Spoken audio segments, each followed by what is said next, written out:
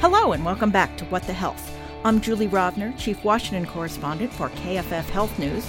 Normally I'm joined by some of the best and smartest health reporters in Washington, but today we have a very special episode. Rather than our usual news wrap, we have 3 separate interviews I did earlier this month with 3 very interesting guests: author and health economist Amy Finkelstein, author and physician Sylvia Morris, and physician and medical educator Michael Lenore. So let's get right to it.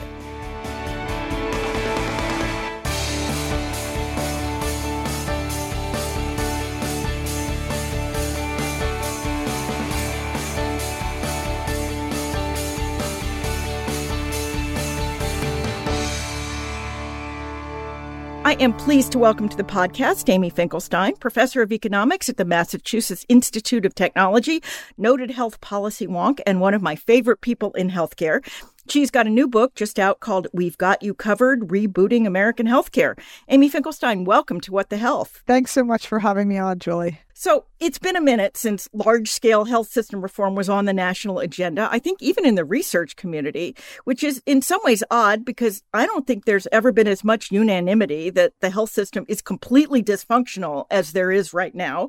But I'm starting to see inklings of ideas bubbling up. I interviewed Kate Baker, your former partner in research, a couple of months ago. And I don't know if you saw it, but there's a new Republican health reform plan just out from the Hoover Institution. Why is now the time to start talking about this again? I think the right question is, why haven't we been talking about it all along? I think it's unfortunately always timely to talk about how to fix the incredibly deep-rooted rot in our healthcare, quote-unquote, system.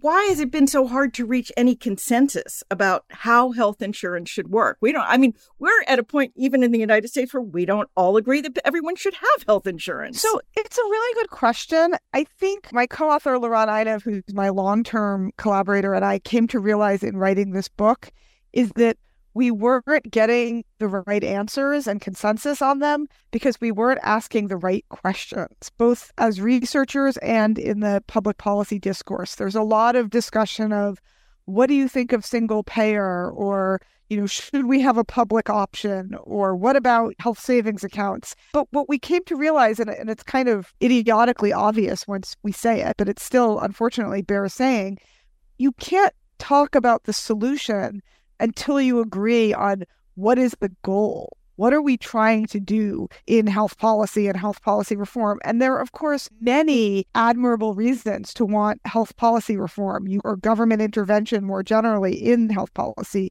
You can think, and this is what we've worked on for many years, that Adam Smith's invisible hand doesn't work that well in medical marketplace. You can be interested in making sure that we try to improve population health. You can think that healthcare is a human right. There are many possible reasons.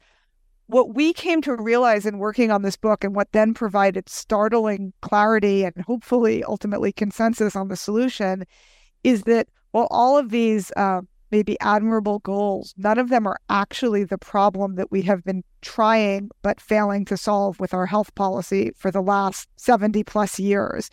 What becomes startlingly clear when you look at our history, and it's the same in other countries as well, they've just succeeded more than we have, is that there is a very clear commitment, or a social contract, if you will, that we are committed that people should have access to essential medical care regardless of their ability to pay.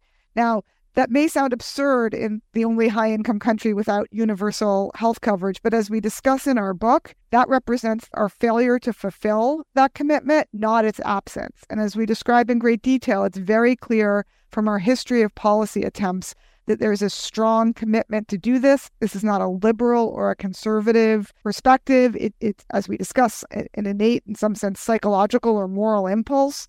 And once you recognize this, as people have across the political spectrum, fundamentally, we're not going to ever consciously deny access to essential medical care for people who lack resources, and that an enormous number of our existing policies have been a backhanded, scrambling, not coherently planned attempt to get there. And I'm not just talking about the requirement that people can't be turned away from the emergency room. If you look at all of these public policies we have to provide health insurance if you're poor, if you're young, if you're old, if you're disabled, if you're a veteran, if you have specific diseases. There's a program for low-income women with breast and cervical cancer. There's a program for people with tuberculosis, for people with AIDS, for people with kidney failure.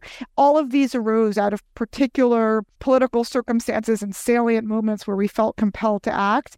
It becomes very clear that we're committed to doing this, and then the solution then becomes startlingly simple. Once we agree, and hopefully, if you don't already, our book will convince you that whether or not you support this mission, it's very clear it is the mission we've adopted as a society, then the solution becomes startlingly simple. And the solution is? Universal, automatic, basic coverage that's free for everyone, with the option for those who want to and can afford it to buy supplemental coverage.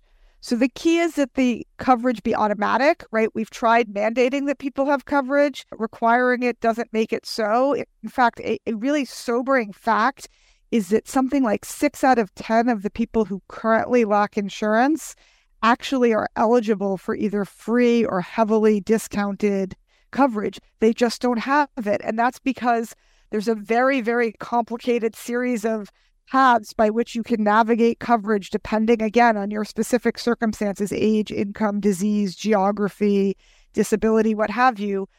Once you have patches like this, you'll always have gaps in the seam. So that's why it has to be universal and automatic. We also argue that it has to be free, something that may get us kicked out of the Economists Club, because as economists for generations, we've preached that patients need some skin in the game, some copays and deductibles, so they don't use more care than they actually really need. And in the context of universal coverage, we take that back. It was kind of a really sobering moment for us. We've written enormously on this issue in the past.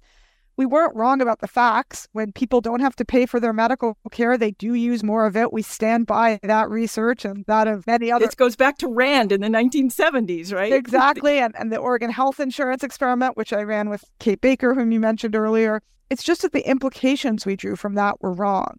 That if we actually are committed to providing a basic set of essential medical care for everyone, the problem is, even with very small copays, there will always be people who can't afford the $5 prescription drug copay or the $20 doctor copay. And there's actually terrific recent work by a group of economists, Tallgross, Tim Layton, and Daniel Prinz, that show this quite convincingly. So what we've seen happen when we look at other high-income countries that have followed the advice of generations of economists, going back, as you said, to Rand, and introduced or increased cost sharing in their universal basic coverage system to try to reduce expenses. It's extraordinary. Time and time again, these countries introduce the copays with one hand and introduce the exceptions simultaneously with the other. Exceptions for the old, the young, the poor, the sick, veterans, disabled. Sound familiar? It's the U.S. health insurance in a microcosm applied to copays. And so what you see happen, for example, in the U.K., that was famously, free at the point of service when it was started in 1948, but then bowing to budgetary pressures and the advice of economists, introduced, for example, a bunch of copays in prescription drugs. They then introduced all these exceptions. The end result is that currently 90% of prescriptions in the UK are actually exempted from these copays. So it's not that copays don't reduce healthcare spending. They do. That economic research is correct. It's that they're not going to do that when they don't exist. All we do is add complexity with these patches.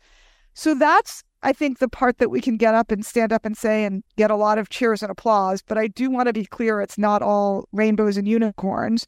We do insist that this universal, automatic, free coverage be very basic. And that's because our social contract is about providing essential medical care, not about the high-end experience that obviously everyone would like if it were free. And that's exactly where you get into these fights about how even we're seeing, with birth control and pretty much any prescription drug, you have to offer one drug, but there are other drugs that might be more expensive, and insurance plans trying to save money don't want to offer them. You can see already where the tension points are going to end up, right? Exactly. And every other country has dealt with this, which is why we know it can be done. But they do one thing that is startlingly absent from U.S. health policy. Besides the universal coverage part, they also have a budget. And it's kind of both incredibly banal and incredibly radical to say we should have a budget in our U.S. healthcare policy as well. Everything else has a budget. When school districts make education policy, they do it given a budget and they decide how to make tough choices and allocate money across different types of programming. Or they decide to raise taxes and go to the voters to raise taxes to fund more. We don't have a budget for healthcare in the U.S. When people talk about the Medicare budget, they're not actually talking about a budget in the sense that when I give my kids an allowance, that's their budget, and they have to decide, which toy to buy or which candy to purchase. When we talk about the Medicare budget, we just mean the amount we have spent or the amount that Medicare will spend. There's no actual constraint, and that has to change. And only then can we have those tough conversations, as every other country does, about what's going to be provided automatically and for free, and what's obviously nice and desirable, but not actually part of essential medical care and our social contract to provide it. But of course, the big response to this is going to be, and I've covered enough of these debates to know, you're going to ruin innovation if we have a budget, if we limit what we can pay, the way every other country does, that we're not going to have breakthrough drugs or breakthrough medical devices or breakthrough medical procedures, and we're all going to be the worse for it. That, I think, is a very real concern, but it's not a problem for us, because if that's the concern, when the next administration adopts our policy, they can set a higher budget, right? If we think that we want to induce innovation and the way to do that is through higher prices for medical care, then we can decide to pay more for it. Or we can decide, oh my goodness, right, get it coming and going. On the other hand, we don't want to raise taxes. We don't want to spend even more of public money on healthcare. Okay, well, then we'll decide on less innovation. That's in some sense separable from universal, automatic, basic free coverage. We can then decide what level we want to finance that at. And also, to be clear, we fully expect, in the context of our proposal, that about 2/3 of Americans would buy supplemental coverage that would get you access to things that aren't covered by basic, or greater choice of doctor, or shorter wait times. And so that, again, might also, but that would be privately financed, not publicly financed, but that would also help with the innovation angle. And this is not a shocking thing. This is exactly how Switzerland works, right? Yeah, the somewhat sobering or dare I say humbling realization we came to is that, as I said, we very much thought about this kind of, I guess, as academics from first principles. What is the objective that we're trying to achieve? And given that, how do we achieve it? But once we did that and we looked around the rest of the world, right, it turns out that's actually what every other high-income country has done, not just Switzerland, but all of them have some version, and they're very different on the details, but some version of automatic universal basic coverage with the ability to then supplement if you want more. So with many things, when you do research on them and then you run into the man on the street and they say, isn't this simple? Can't we just do what every other country does? When it comes to healthcare delivery and how to cut waste and overuse and deal with underuse in the healthcare system, the man on the street is unfortunately wrong, and we have a lot more work to do to figure out how we can get more bang for our healthcare buck. But it turns out they were right all along. And we, or I and my co-author and many other, I think, academic economists and policymakers just didn't realize it, that actually the coverage problem has a really, really simple solution. And that's the key message of our book. So one of the things that's stuck with me for 15 years now is a piece that Atul Gawande wrote in the New Yorker just before the debate on the Affordable Care Act about how, yes, every other country has this, but in fact, every other country had some kind of event that, triggered the need to create a system. In England, it was coming out of World War II. Every country had some turning point. Is there going to be some turning point for the U.S., or are we just going to have to sort of knuckle under and do this? So we deliberately steer clear of the politics in most of the book, because our view is the question you started with, like, why can't we agree? So let's at least, can we agree on the solution before we figure out how to achieve it? But of course, in the epilogue, we do discuss this, how could we get there? And I guess the main lesson that we take away from our read of history is that universal health insurance was neither destined to happen in every other country nor destined not to happen in the U.S. We talk about several incredibly near misses in the U.S. Probably the closest we got was in the early 1970s when both the Republican Nixon administration and the Democratic Congress under Kennedy had competing proposals for universal coverage on the table. They were actually arguing over whether there should be co-pays when there are different accounts of whether the Democrats got overly optimistic with Watergate looming and thought they could get more, or some senator got drunk and had a car accident and Ways and Means got derailed. But we had a near miss there. But also, and to your point about the UK, more soberingly, if you look at the history of other countries, it wasn't easy there. I mean, the British Medical Association threatened to go on strike before the implementation of the National Health Service in 1948. So despite now it's the National Health Service is as popular as the British monarchy, or actually more popular perhaps. Probably right. more. And, and is beloved by much of the British population. But if you look at the narrative that this was destined to come out of the post-war consensus, the Labour leader, Bevan, who was pushing for it on the eve of its enactment, described the Tories as, quote, lower than vermin for their opposition to it. I mean, it was just, and similarly in Canada, when Saskatchewan was the first province to get universal medical insurance, there the doctors did go on strike for over 3 weeks. So this idea that every other country just had their destiny, their moment when it clearly came together, we were destined not to have it, neither seems to be an accurate reading of history. Well, it's a wonderful read, and I'm sure we'll come back and talk again as we dive back into this debate, which I'd I'm love sure we're to. about to do. Amy Finkelstein, thank you so much for joining us. Thank you so much for having me. Hey, What the Health listeners, you already know that few things in healthcare are ever simple. So if you like our show, I recommend you also listen to Trade-Offs, a podcast that goes even deeper into our costly, complicated, and often counterintuitive healthcare system. Hosted by longtime healthcare journalist and friend Dan Gorenstein, Trade-Offs digs into the evidence and research data behind healthcare policies and tells the stories of real people impacted by decisions made in C-suites, doctors' offices, and even Congress. Subscribe wherever you listen to your podcasts.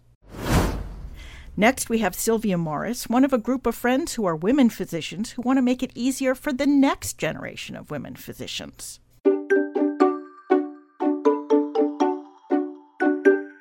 I am pleased to welcome to the podcast Dr. Sylvia Morris. She's an internist from Atlanta and one of 5 authors of a new book called The Game Plan, A Women's Guide to Becoming a Doctor and Living a Life in Medicine. Dr. Morris, welcome to What the Health.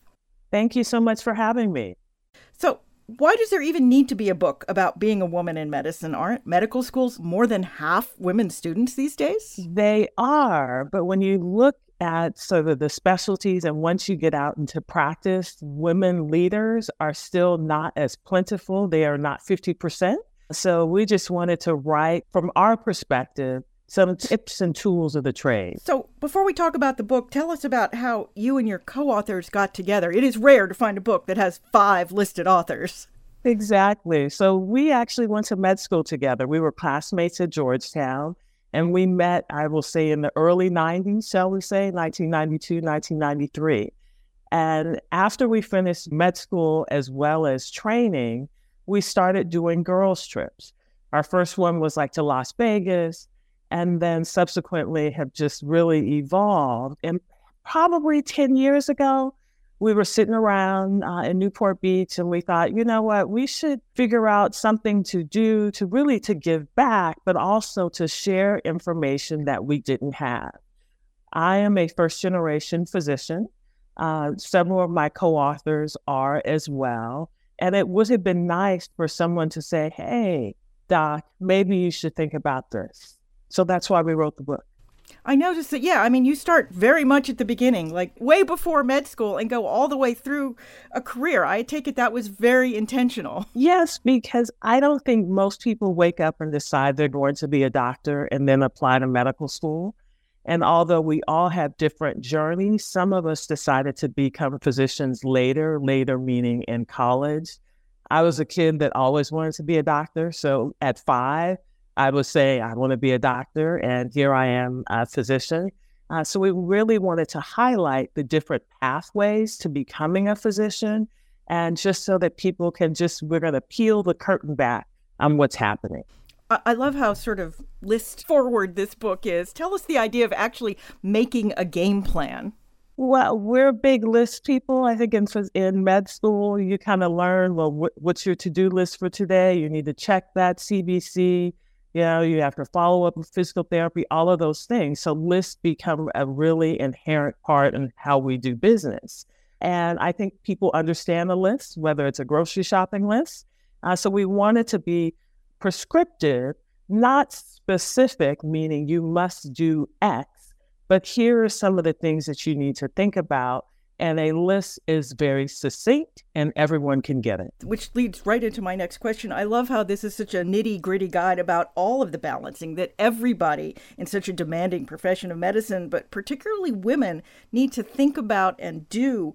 What do you most wish that you had known when you were starting out that you'd like to spare your readers? If I could go back to my 17-year-old self who was just dropped off at Berkeley, I really would say enjoy the ride. And that sounds so trite because we get very caught up in it has to be this way.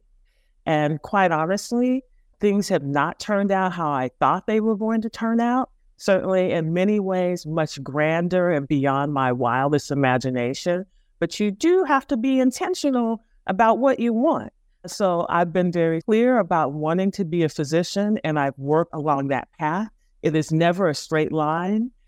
So just embrace the fact that there are going to be some ups and some downs, but keep in focus on the goal and persevere. I like to borrow the word from Associate Justice Jackson, how she talked about persevere. I noticed that there are a number of places where there are sort of key decisions that need to be made. And I think, you talk about being intentional. I think people don't always think about them as they're doing them, as you're deciding where to go to medical school, where to do a residency, what specialty to choose, what type of practice to participate in. The five of you are all in sort of different specialties in different sort of practice modalities, right? Yes, we are. And I think that really adds to the richness of the book.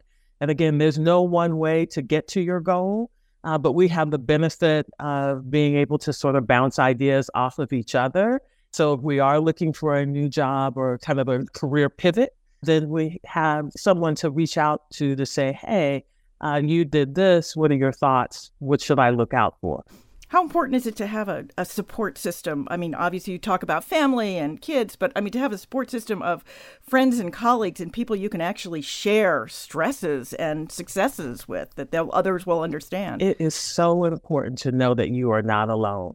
There's nothing new under the sun. So if you're going through something where we suffer in silence and isolation, that's when bad things happen. So having a trusted group of friends, and whether it's one person or three people, I'm lucky to have at least 4 people in my life that I can be candid and vulnerable with. It makes all the difference in the world. My mom died when I was in medical school, and having a support of my colleagues, my friends, to say, hey, yeah, you can keep going. You can do this.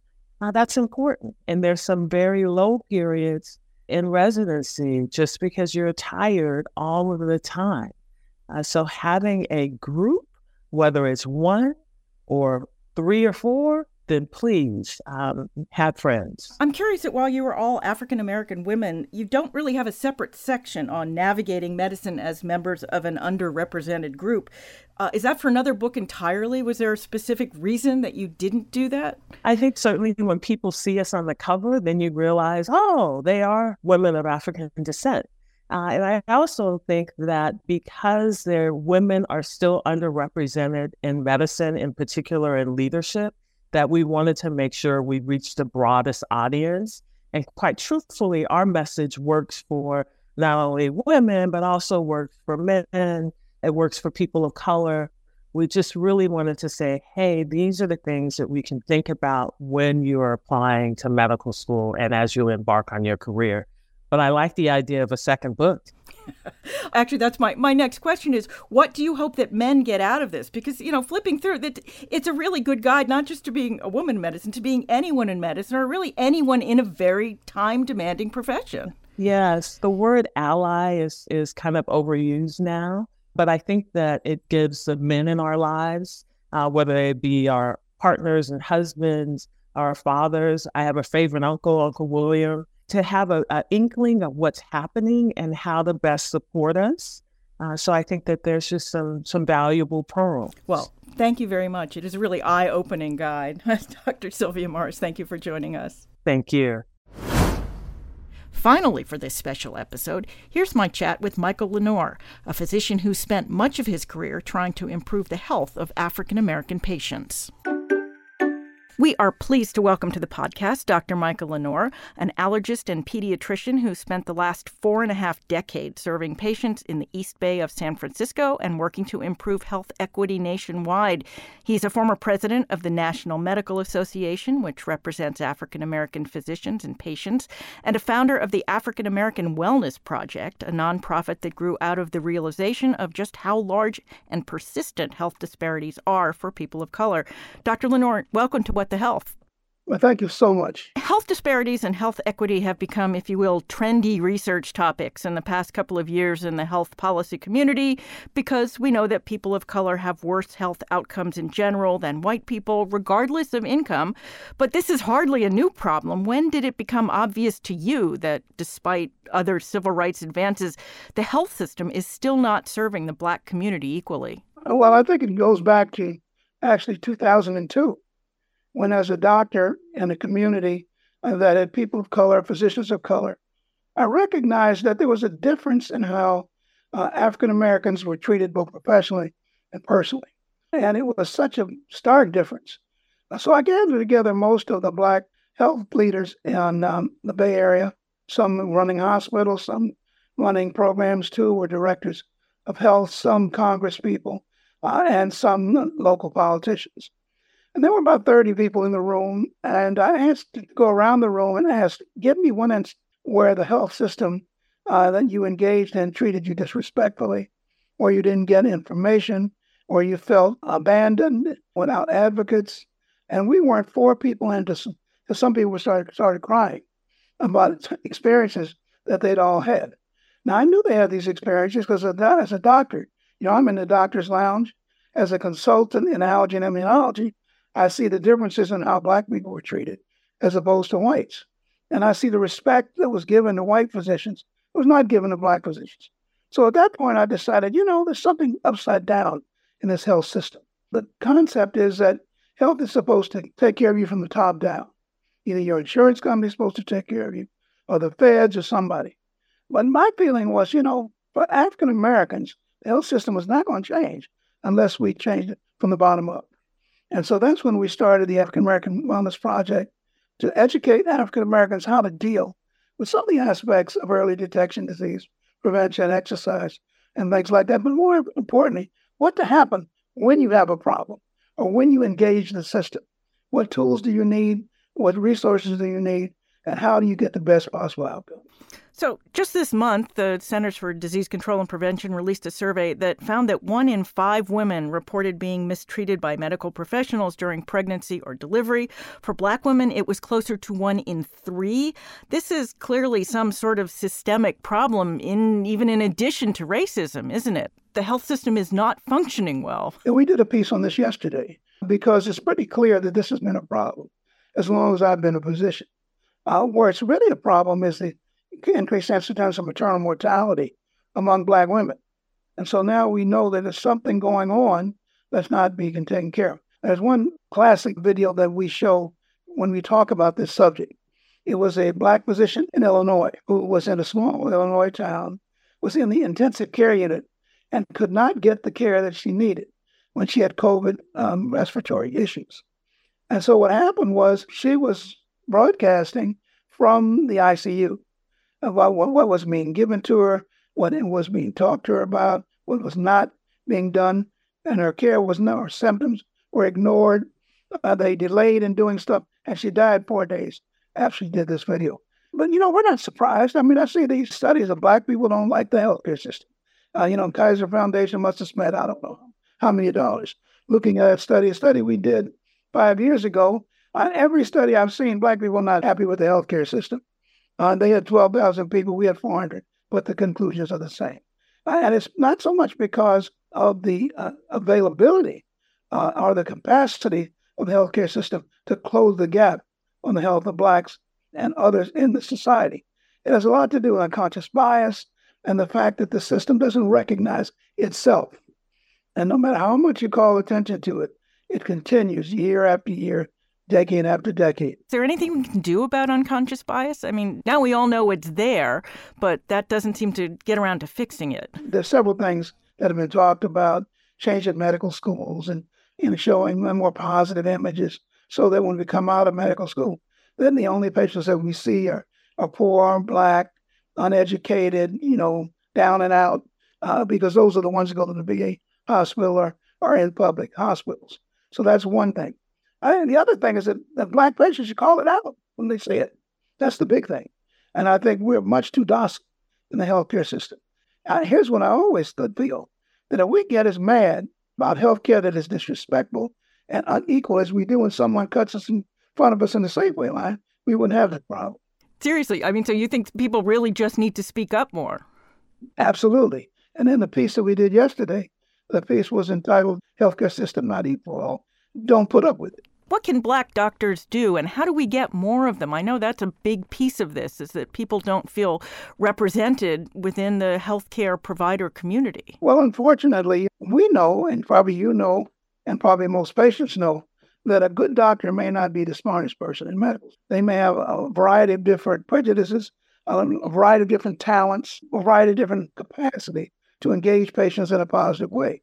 But our medical system and our system that screens students for medical school really kind of looks more at analytics. I mean, what kind of grades did you make? What do your SATs look like? What kind of symbolic social things did you do in order to get into medical school?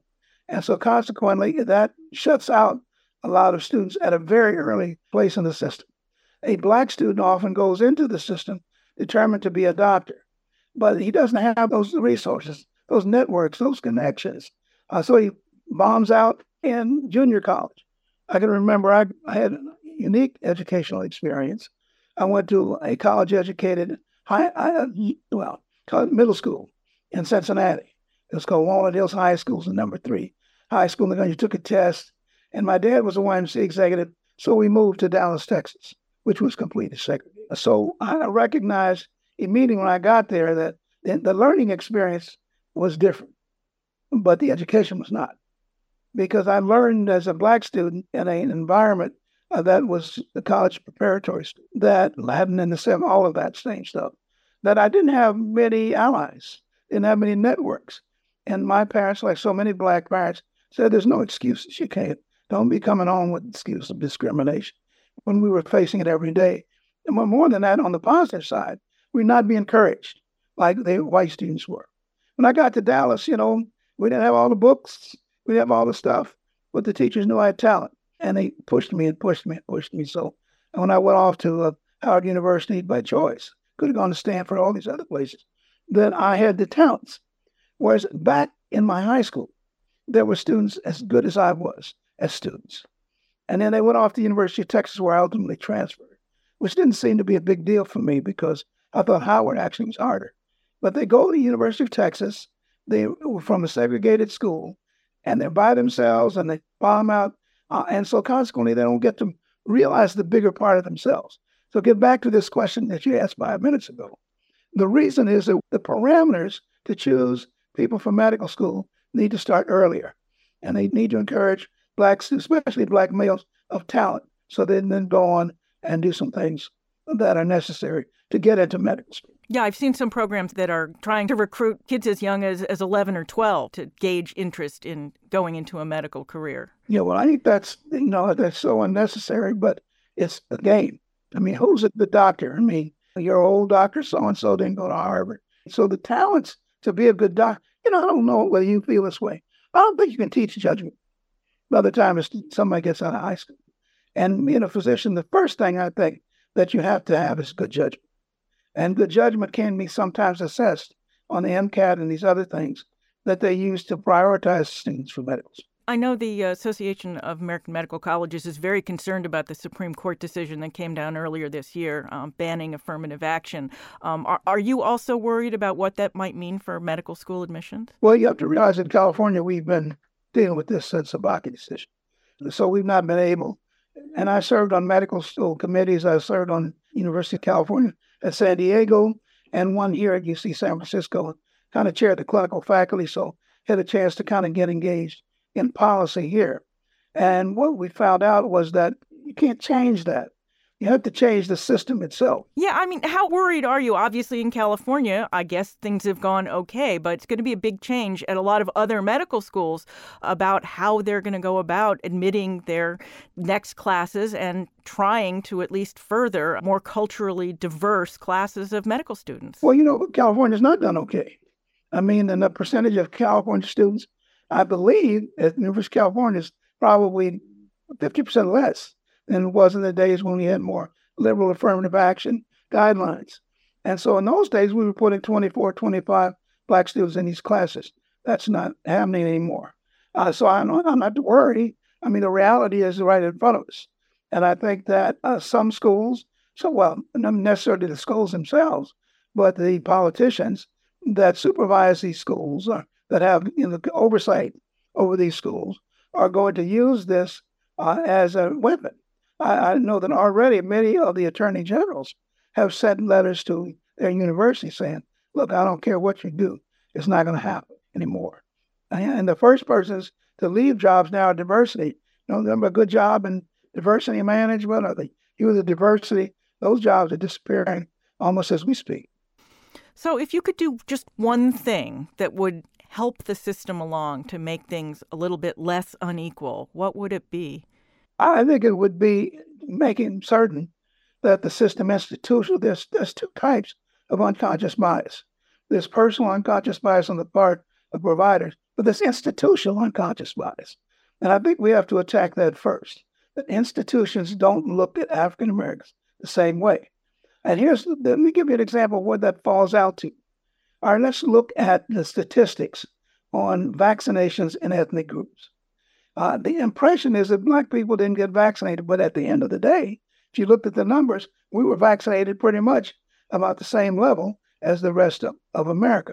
But when we got ready to look at this, what we found out in hesitancy was based upon the fact that Black people did not trust the system. And institutions expected to come out, here you are, you're in an institution, you see a different doctor every week, and they come out and tell you you're supposed to give shots and stuff like that. Then Black people don't believe that. They don't go with that. And so consequently, at the end of the day, once the information came out and people got a chance to look at it, we started getting vaccinations at the same rate. But the people who are asking us to trust them had never attempted institutionally to obtain our trust. And so I think on those circumstances, that's one of the reasons, that's one of the things we most have to attack is institutional unconscious bias, institutional racism that's covered over by the fact that we're taking care of the poor, we do all these things here and there. But poor people have opinions too. And if we expect to change the system where everybody's treated equally, we have to look at what the institutional policies or the institutional character or personality that results in the kinds of outcomes that we see in hospitals. And then we start looking at providers and other people. And they have to start engaging this community now. There'll be another pandemic. You know that. I know that. Probably this winter, things are going to go. What have doctors done? What have institutions done to gain the trust of the populations they serve? Probably nothing. Well, we've seen, one of the things the pandemic has shown us is that now all Americans don't trust institutions anymore. Is there maybe even a way to help everyone gain more trust? I mean, I guess it's becoming much more obvious to at least the public health community that much of the public in general is distrustful of public health advice, of medical advice, of expertise in general. Oh, yeah, there's no question. This is not a unique problem to African Americans. I mean, it's hard. It's just hard to trust the system where you have a problem and your doctor refers you someone and your next appointment is 4 months away. And here's what the tragedy is. Nobody in Washington is talking about changing the system. I can remember when the big fear, what we're going to do. Are we going to do single payer? Are we going to do this? At least there was a dialogue. Have you heard a dialogue in Washington about changing this awful healthcare system that denies people access, overcharges them, and then is not blamed for the outcomes? I haven't seen any of that. I haven't seen anybody talk about healthcare at the national level. We used to do pieces, I remember years ago when I worked for CBS Radio. I tried to get a curriculum for hypertension, diabetes. Now you barely see anything about health except violence, and you don't see too many pieces that people could use for health education. So I think the system is really broken. And I don't see any, even in the discussions, national health never came up. Ukraine, but not the healthcare system, which is really cheating us all. Yeah, I know. I mean, we had an entire Republican debate, and there was not a single mention of the Affordable Care Act or anything else that Republicans might want to do to fix a healthcare system that I think even Republican voters know is broken. Yeah, well, I think Trump has sucked all the oxygen out of the room, and they're not talking policy very much at all. I mean, even the undertones of the policy discussions have Trump all over it. So I think we're in a very bad place, but I hate to see the escalating discussion on how to change the healthcare system, not just for the good of the poor people and Black people, but only white people were really particularly excited about the system. And that dialogue is not taking place. Is there anything that you can offer that's at all optimistic about this? Well, no, I really can't. As a doctor, I can tell you, here's the expanding issue. It just seems now that the solution to all the health problems that we have are the social determinants of health. I mean, income and poverty and food, issues and employment and all of that, they'll contribute definitely to health outcomes. And so until we change those, then obviously the system, they say, will not change. Every chronic disease that I've looked at over the last 10 or 15 years, and especially recently, where Black people don't do as well, it's not because they don't get into the system at the right time. They may even have early disease detection. It's because they are not treated the same way. So if you look at statistics, well, Black women have more deaths from breast cancer, or Black children have more asthma. It's not because they don't enter the system. It's how they're treated when they get into the system. So to go back to what we can do, we have to arm the patient, Black or white, to understand what you need to do to get the most effective outcomes. How you select your primary care doctor is critically important to everything that happens to you. How you're able to challenge the system with a second opinion when you want that.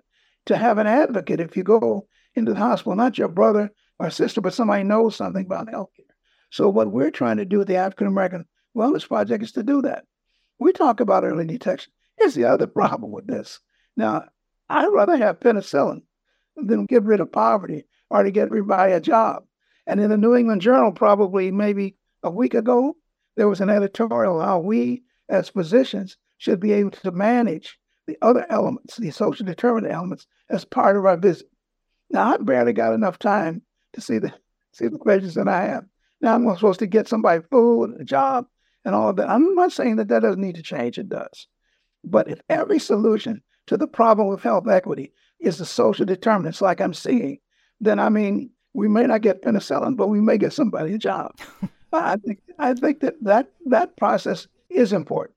It is important. But if you look at studies and the VA, especially with men with prostate cancer, or if you have prostate cancer and everything's done exactly the same, early detection, the PSAs, the biopsy, the identification of the prostate is done not by biopsy, but by MRI, and they're treated the same. Black people do better. And the same thing's true with breast cancer and other chronic diseases. All these studies, you go to PubMed, you look at all these studies, and you see every study talks about that the reason that they're not doing as well is either the social determinants of health. Now, I appreciate that, but I'm not going to wait for everybody to get a job before I try to get a stent put in my artery, or I try to get some concern from my physician. So, to go back to your question again that you asked me 5 minutes ago, is that we need to talk to people about the system they face, and they need to go in it with less naivete and more organization. And that's what we try to do with the African American Woman. We try to provide you with the information and the tools that you need when you need to go into the system. If you need to know what questions to ask for asthma, we'll tell you how to do that. One of the things I found out is as I engage social media as a way to talk to people, because I've always used traditional media. I recognize now that you have to do it a little differently. You can't do it exactly the same way. And so I just think we have to prepare people and we have to tell them the things that they need to do to recognize, to understand before they enter the system. Until we start to get more serious in this country about that dialogue, about the dialogue on our healthcare system, I think the individual is the only way we can approach it. Dr. Naylor, thank you. Thank you so much for all of what you're doing, and thank you for joining us today. Thank you for having me. Okay, that's our show for this week. As always, if you enjoy the podcast, you can subscribe wherever you get your podcast. We'd appreciate it if you left us a review. That helps other people find us too. Special thanks, as always, to our amazing engineer, Francis Ying. And also, as always, you can email us your comments or questions. We're at whatthehealth, all one word, at kff.org. Or you can tweet me or X me or whatever. I'm still at Jay Rovner, also on Blue Sky and Threads. I hope you enjoyed this special episode. We'll be back with our regular podcast panel after Labor Day. Until then, be healthy.